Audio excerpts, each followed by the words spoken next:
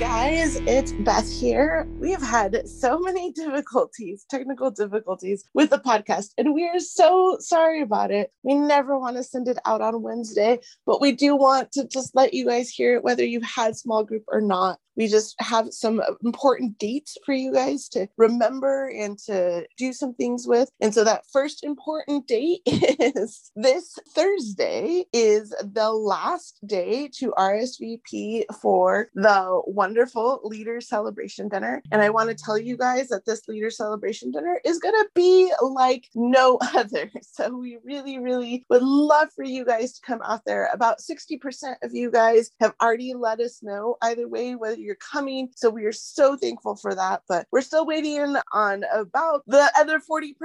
Please go ahead and let us know what you guys are going to do. You don't want to miss it. It's going to be Marvin and Melody Farr's house, and it is beautiful. It's all outside. We are just going to be so spoiled. The coaching team has been working really, really hard because this is a year we want to celebrate. We want to celebrate all the amazing things that God has brought us through in a world of kind of chaos and yucky and division. We want to have an amazing time where we just celebrate the goodness of God. So please, please, please RSVP if you have not. And then the other thing we wanted to let you guys know is that we've been working really hard on the Intersect to change things up. And so last week we got a lot of great feedback of the Intersect being a little bit different. And so with that, what we want to tell you guys is that we're trying to hit all different types of learning styles. Everyone in your group is going to learn different. They're going to respond differently. So just go with the flow of the Intersect and see who it hits. You'll be surprised how people respond and react differently. And then lastly, I just want to say,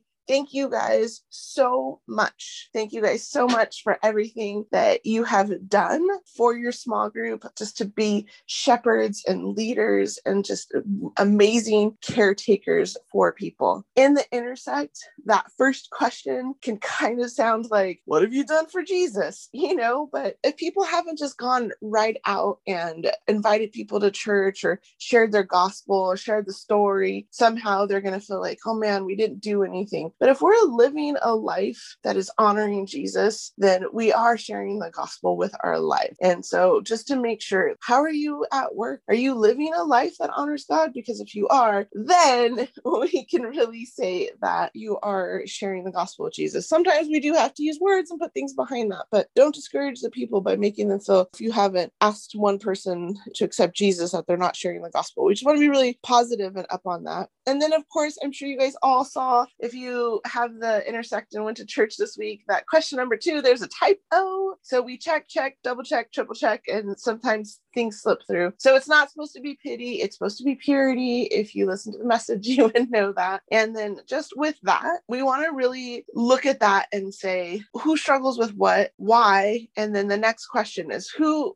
have you seen that does a really good job of that in your life? And how can you imitate, copy some of those characteristics? It's the whole principle of discipleship. Follow me as I follow Christ. Are you following people that have those qualities or not? And if not, why not?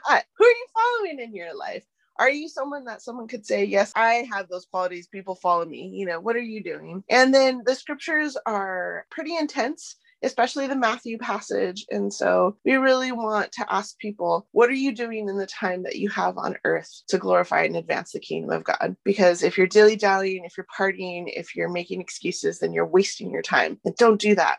Don't waste a life. Man, don't do it. And so encouraging people in just a really special, God-honoring way. So we love you guys. We're so thankful. Please RSVP. The link was in the email. If you have any questions, you could text me or your coach, or you can email me or email your coach with any questions you have. Again, we are so, so, so thankful. Thank you so much, guys. Bye.